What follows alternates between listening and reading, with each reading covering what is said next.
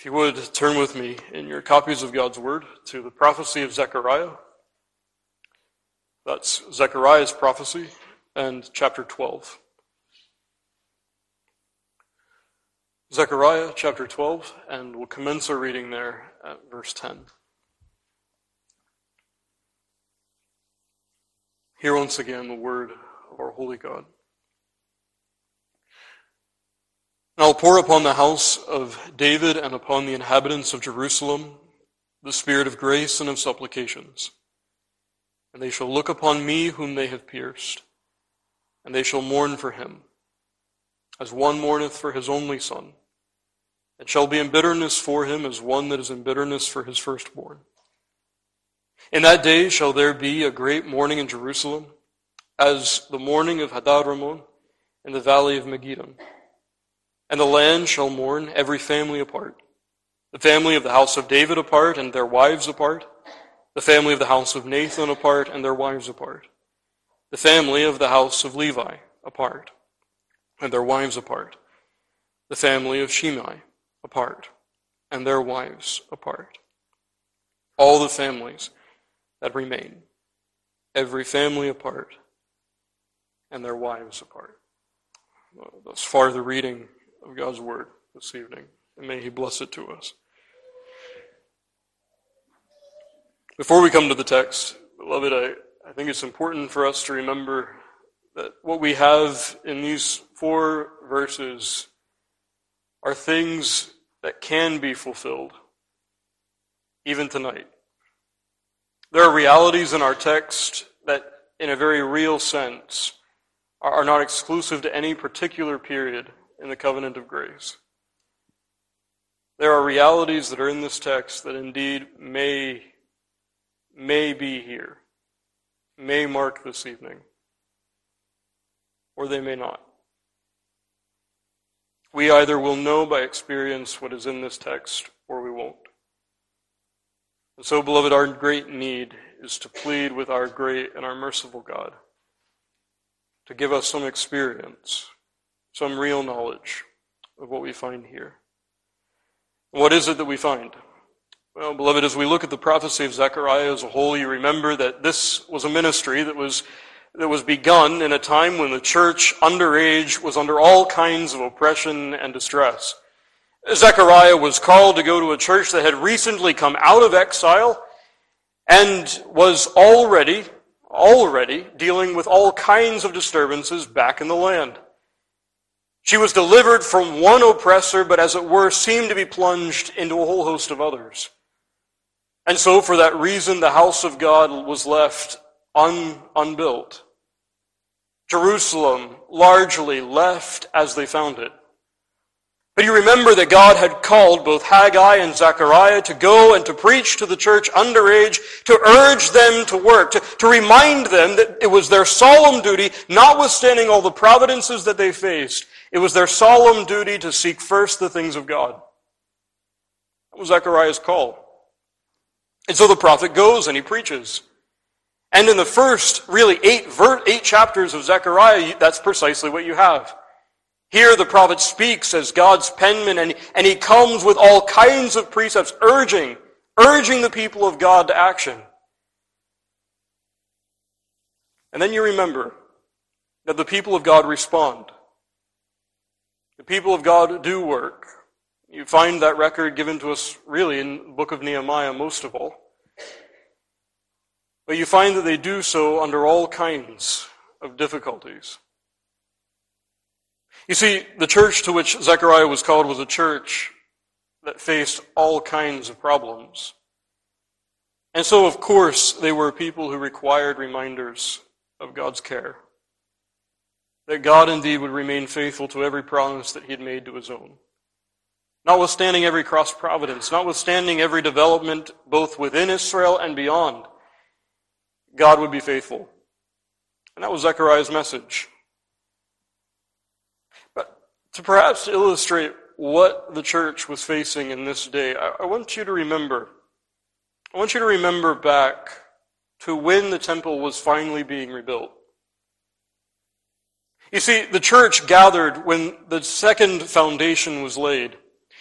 There was a multitude, you remember, that was there, and Ezra tells us there was a mixed multitude of sorts. There were those who were younger. They were there, the younger generation of the church, beholding for the very first time the house of God being rebuilt. And so Ezra tells us that these ones were rejoicing, and the sound of their rejoicing echoed through the hills. But Ezra also tells us that there was another portion of the church that was there. He describes them, and Haggai describes them as well, as the ancients. You see, these ones, they were there whenever Solomon's temple was still standing. They remember the glory of the first house. And so when they see the second house, and they see that it is not as glorious as was the first, Ezra tells us they mourned. In fact, their mourning was such that Ezra tells us again, you couldn't discern whether the crowd was weeping for joy or lamenting. That was the church, the kind of church that Zechariah was ministering to. A church that at once was looking forward to things and with eagerness.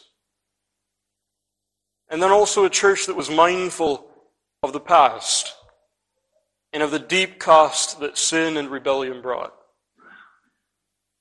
That's the church to which Zechariah is called. And to that church, the Lord gives through his prophet really two principal themes. They need to know, as I've already mentioned, God's covenant faithfulness. But to that generation that did not go through the exile, they also needed to be reminded of the odiousness of sin.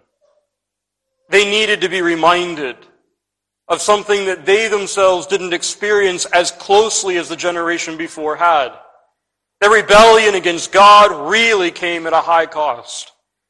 That sin was really odious. And so the prophet Zechariah's ministry is twofold. Set before them the comfort that is sure to God's people, and also show them the sinfulness of sin.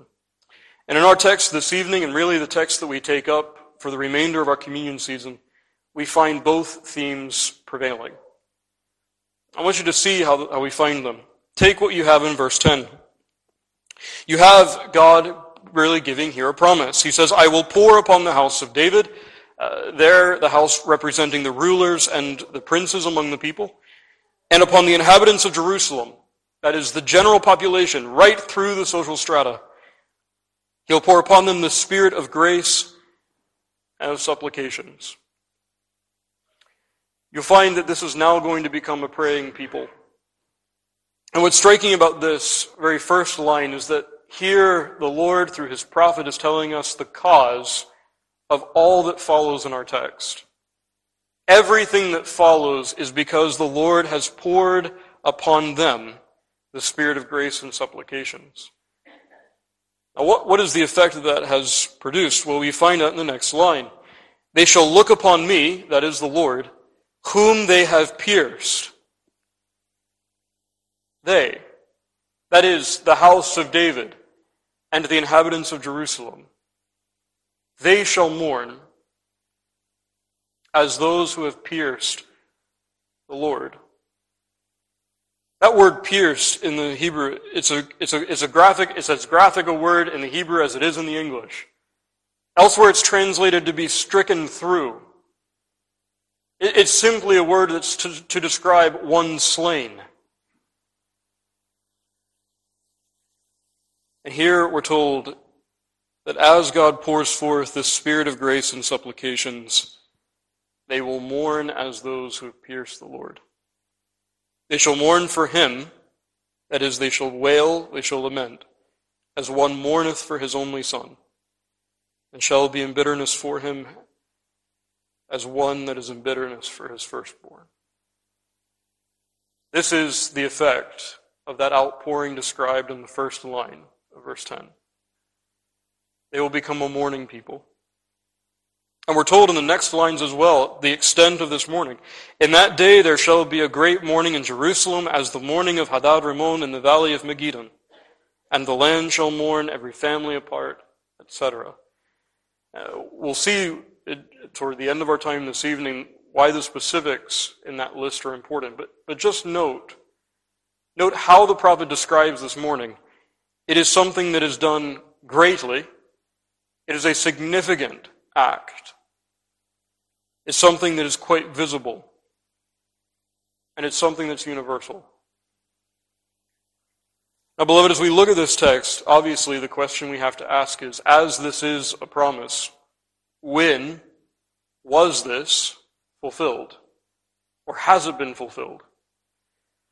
Beloved, as you look through chapters 12 to 14, you'll find that there's one prevailing theme, and that theme is brought to us in the language of a day. Often the repetition is, in that day. And our text is speaking about that day that spans from chapter 12, verse 1, all the way to 14, verse 21. And what happens in that day? I think that will help us answer the question. First of all, it's a day of noted victory. I will make Jerusalem, says the Lord, a cup of trembling. I'll gather all nations against Jerusalem to battle. Then shall the Lord go forth and fight against those nations. Jerusalem, Israel, will prevail. It's also a day of cleansing. I'll cut off the names of the idols. I will cause the prophets and the unclean spirit to pass out of the land. I will say, it is my people, and they shall say, the Lord is my God. But it's also a day of engrafting.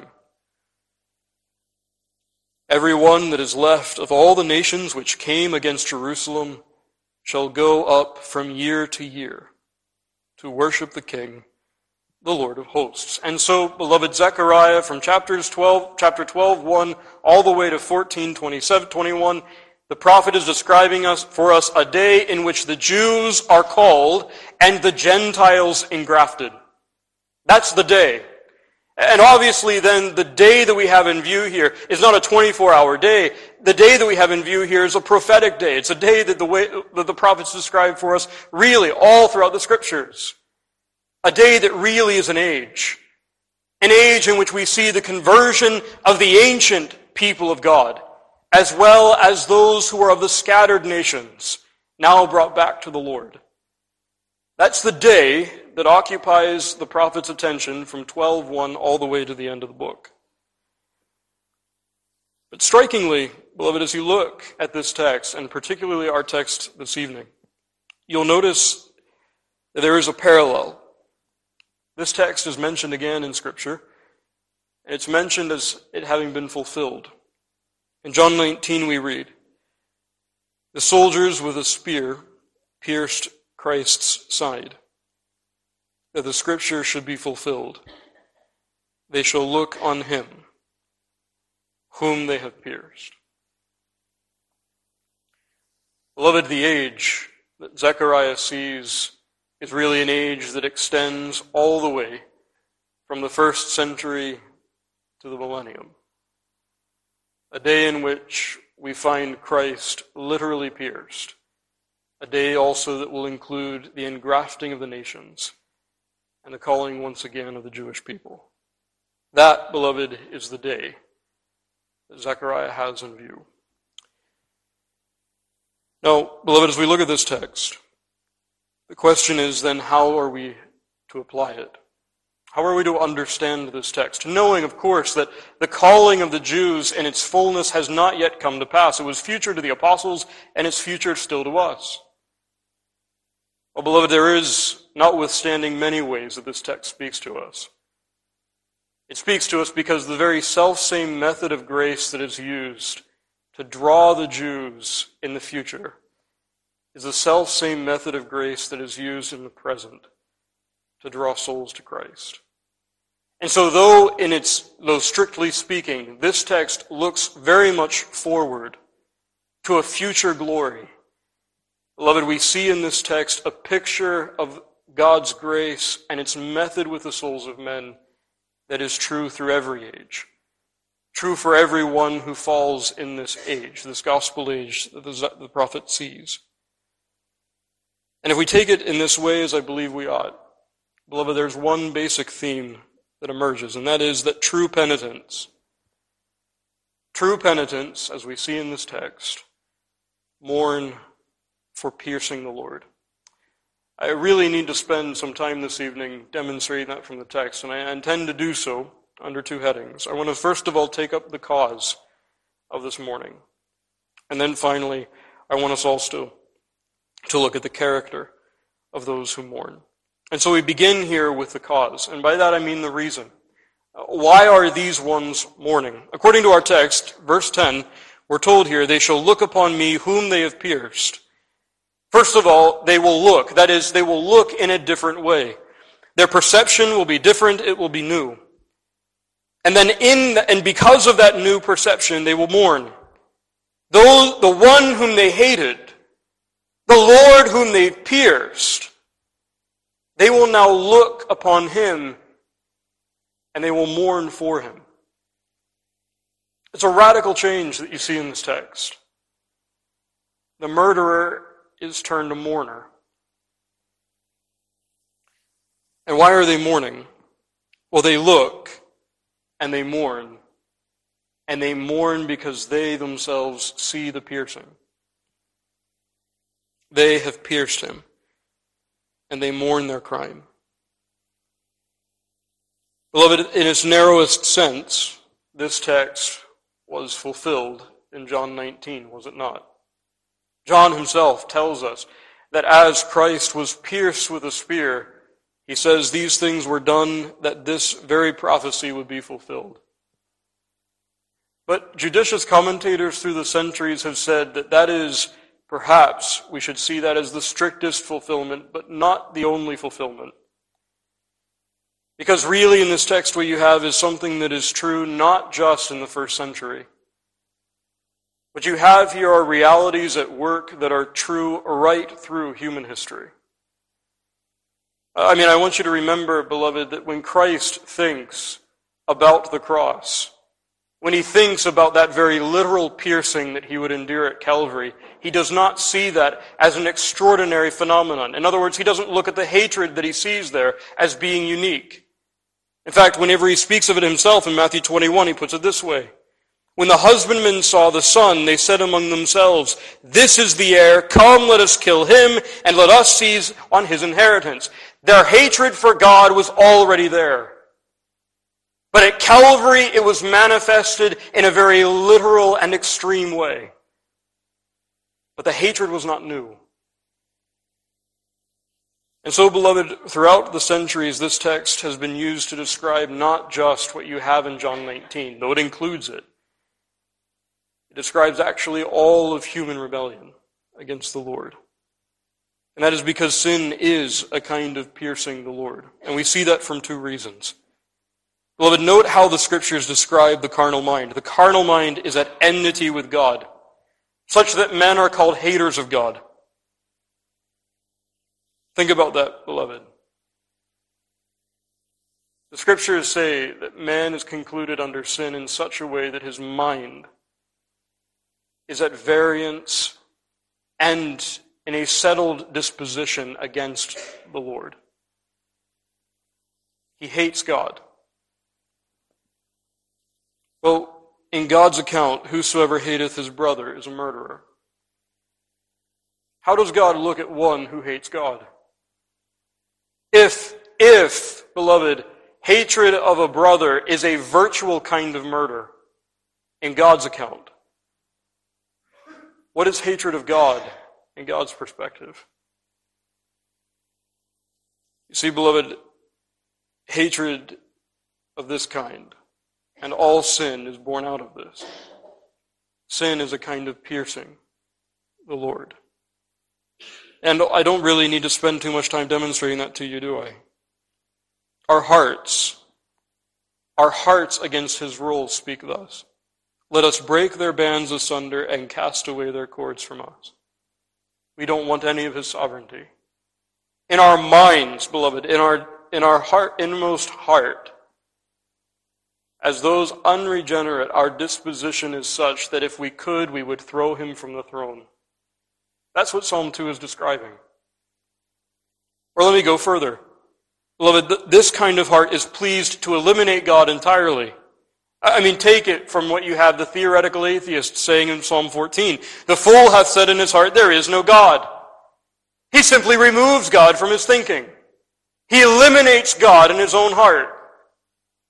And by the way, this is not just the theoretical atheist. The practical atheist does the same thing. Paul and Titus tells us they profess that they know God, but in their works they deny him. There are those who, though they do not profess to be atheists, their lives at least testify that their hearts would be very pleased if God were not. It would be pleased if God were simply not.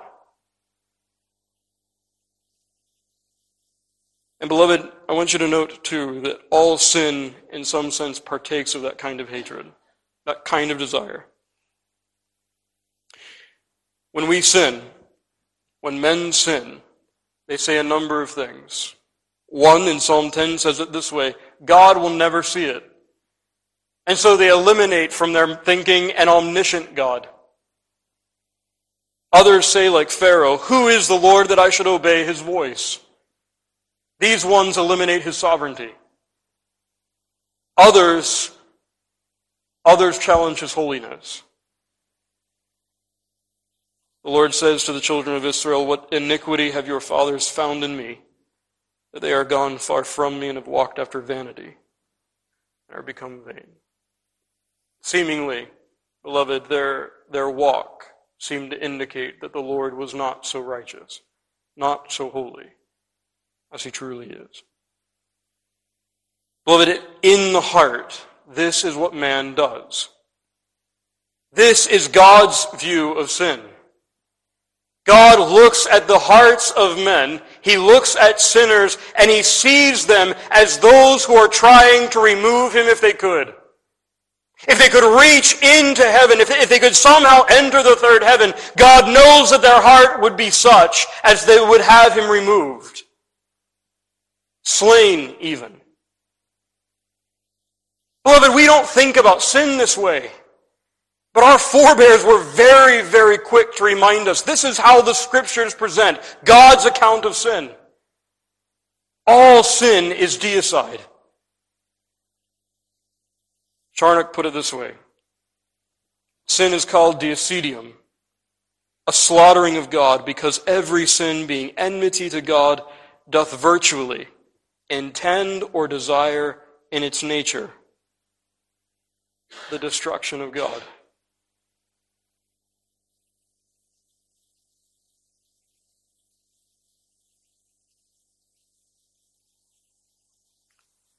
Beloved, the Lord says that these ones have pierced him. And the way we take this text is we understand, in one sense, all sin, if it could, at its heart and by its very nature, would do just that. Your sin and my sin, in God's account, is deicidal. Beloved, sin is vicious. It's violent. It's personal. In God's account, beloved, our God who searches us and knows that within our breasts there is a heart that is even more wicked than the heart of somebody who is a patricide, somebody who would kill their own father. Oh, Christian, if you are in Christ, beloved, let this text touch you as it should. The one who has not only created you, but has redeemed you. Oh, Christian, he has redeemed you even though your very heart by nature was murderous. Though he knew that your very heart would have wished him off the throne. And beloved, this should lead us to catalog our sin, shouldn't it? To remind us that when we have sinned, we've sinned against a God, and sinned against him in such a way that we revile that he's there. We sin against his sovereignty, his omniscience, even his holiness. And in all these, beloved, we sin in spite of so much mercy shown. But beloved, there's another way that we're to take this text. It is the case that all sin is deicidal, but there's another sense. There are some who are guilty of piercing Christ, particularly and today. In our text, we have here the Jewish people mourning for their guilt in piercing the Lord. And as I said to you already, this looks most strictly to the engrafting of the Gentiles and the calling of the Jews. But, beloved, they are not the only ones in Scripture who are called those who are guilty of the body and blood of the Lord. 1 Corinthians 11 applies that to any who would misuse the sacrament. But, beloved, there are other ways as well that the Scriptures hold out to us. As we think about Calvary, we think about that moment when you have all, as it were, representatives of the world present, the Jewish and the Gentile world amassed. And you know how our world reads that moment. They see a crucified Jesus, and they say that it is a horrible crime. The Romans shouldn't have done it, and the Jews shouldn't have done it. And the world prides themselves on their tolerance, and they say, we would never have done something like that. We would have never consented to that man's death. Even the unbelieving man on the radio, on the TV show, will say as much to us today.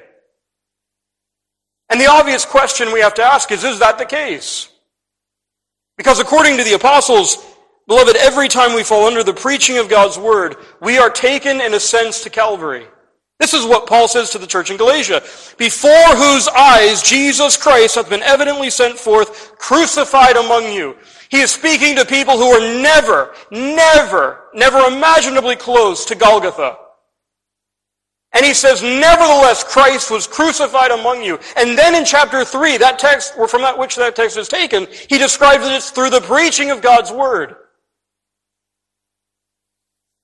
And so, beloved, you and I stand at Calvary, according to the apostle, with Christ crucified among us every time we come under the sound of his word. And so the question is, are we better than the Romans? Are we better than the Jews? Horatius Bonar put it this way: from the first moment that you heard of that blood, that is Christ's blood, God has held you as consenting to its shedding. God made it known to you that you might disown the deed and own him Lord. Beloved, if we don't comply with the gospel, we are consenting to Christ's death as though he were a blasphemer, as though he were worthy to die. That's the point. We are like Saul as he held the coats of those who had stoned Stephen. And in that case, beloved, yes, even today there are those who are guilty of the body and blood of the Lord because they have heard of a crucified Christ and have still refused to take him by faith. Beloved, unbelief is a piercing of Christ. But there's also another way. Those, according to the Scriptures, who make a profession but whose lives don't agree with that profession are also those who pierce Christ today. The apostle describes such ones as, they crucify to themselves the Son of God afresh and put him to an open shame. They have trodden underfoot the Son of God and hath counted the blood of the covenant wherewith he was sanctified an unholy thing and hath done despite unto the Spirit of grace. Beloved, in God's account, it is not the case. It is not the case that only the Romans and the Jews in the first century could be guilty of slaying Christ. There are those who walk among us today, says the apostles, who are guilty of the body and blood of the Lord. And here is how: because they've made a profession of faith, and yet they've denied it with their own works. And here's how they're guilty of it: by not living in conformity to him. By continuing in rebellion despite their profession, they are saying there is no life-giving grace through his satisfactory death. As they continue in sin, they're saying they never died to it in Christ. which is saying something, of course, about themselves. But as they profess Christ, beloved, make no mistake, they're also heaping blasphemies upon Christ as well. And of course, there's another way, beloved. There's another way that we can see others piercing Christ. Believer, the free grace of God was the rise, the fount of all dying love in Christ. But never forget that he was wounded for our transgressions. He was bruised for our iniquities. Yes, believer, he died out of a deep and a free love. But make no mistake, he was bruised for your sins. The sins you just committed today were on his account. Beloved, and they were exacted from his body and from his soul. Those very sins today, beloved, exacted from Christ. And so, beloved, our text holds out that we should admire the deep love of our God. But oh, should have bore our sin. It was for these things that Christ was pursued, body and soul, that you might live. Finally, as we close, beloved, if that is the cause, if these ones see as they ought to, that their sin at its heart, and in God's account, is a kind of deicidal thing, that at least in its heart, if it could, it would kill all that God is. And then, when we think of this in terms of Christ, as they continue to refuse to come under his calls, or at least continue to refuse to come genuinely by faith to him, they are crucifying Christ afresh. Then, beloved, what of the morning? When these ones who have pierced the Lord have the Spirit of grace poured upon them, what kind of mourning is produced? Our text says, they shall mourn for him as one mourneth for his only son, and shall be in bitterness for him as one that is in bitterness for his firstborn, as the mourning of Hadad Ramon in the valley of Megiddon. The word mourneth there has behind it an idea of ritual, something that's external and visible. But the word bitterness, really, it indicates a brokenness of heart. It's something that's internal and so invisible. And when the text speaks here of the mourning of Hadad Ramon, the valley of Megiddon, it's really what we read in 2 Chronicles 35, where there the people of God are mourning the death of Josiah.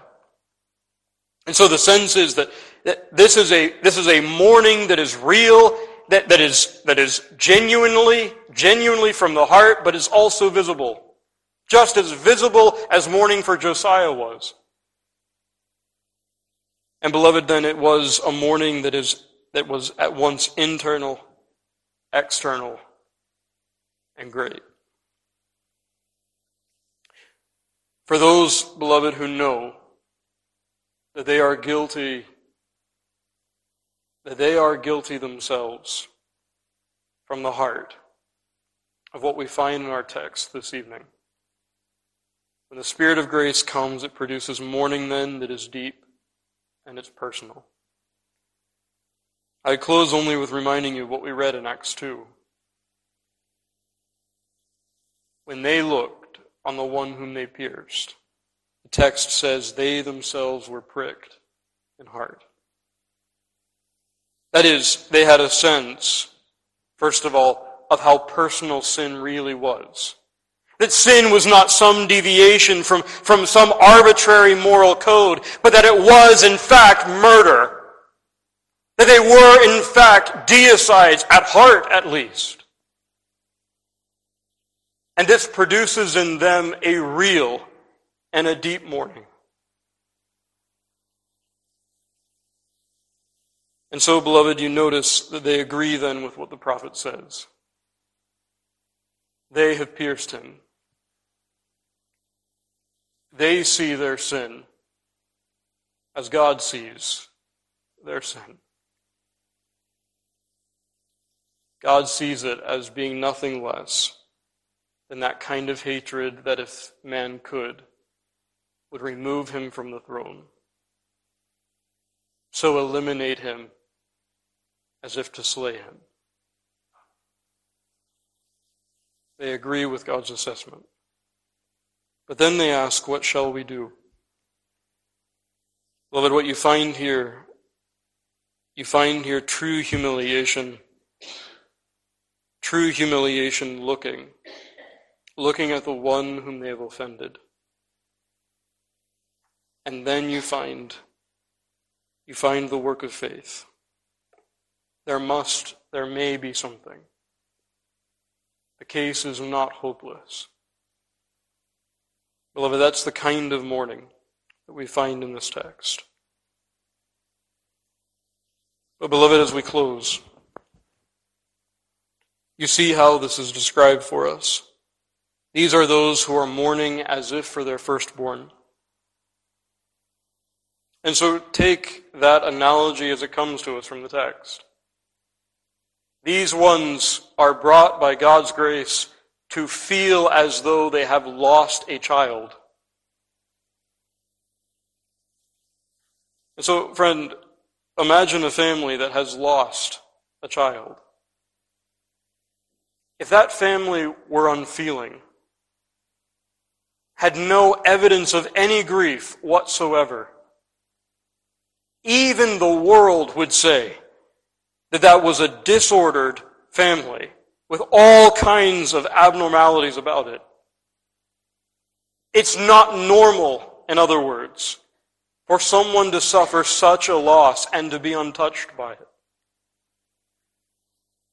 What our text is saying is, beloved, it's just as unthinkable for a Christian to reflect on their sins and not to have feeling, and to do so coldly and formally. It's just as strange for the Christian to say that they are Christ's, that they are dying to sin, and yet know nothing of a deep mourning for it. Our text says this is what is produced when the Spirit of grace is poured. And so, Christian, first of all, as we look at this text, you are to see how great redeeming love is. Is it not remarkable that he came to save even those who from the heart would have removed him from the throne, who were deicides at heart? But this is a text also that requires questions of us. Do you agree with the guilt? I mean, do you see sin in the way that the text has it this evening? Or do you think for some reason that sin is not as at enmity with God as the Scriptures say? Or that God doesn't see sin as being the kind of hatred that it is? Or do you not see yourself as guilty of these things? Beloved, this text asks us this question even tonight. And the next question is this at all evident in you and in me? This kind of humiliation. Can we say that we looked upon Christ? Can we say that we have looked upon the one whom we have pierced, and we've been brought to mourning and to humiliation? The degrees may differ, beloved, the degrees may very well differ, but there must be some humiliation, must be some mourning for sin. This text exhorts us then, as we prepare for the Lord's Supper, to meditate on sin as the Word of God brings it to us. Sin is a piercing, a violent, a vicious, and a personal thing. Always. Whether committed by a Christian or a pagan. It is vicious, murderous at heart. And so, beloved, meditate in these things. But also admire. Admire that though this is how God sees sin, He nevertheless says to sinners, though your sins be as scarlet, He will make them whiter than snow, if you would but come to Christ. And so, Christian, as we close, friend, as we close, the question this evening in this communion season has to be, do we know by experience what this text holds out to us? We need to pray that we do. We need to pray in earnest that we do. Because we don't see sin as we should. Beloved, we don't. And if we don't see sin as we should, is it any wonder that we don't cling to Christ as we ought? Our earnest prayer ought to be that the Spirit of grace would fall, would make us a mourning people, that we might cling to Him all the more. And may He do that work in us even now. Amen.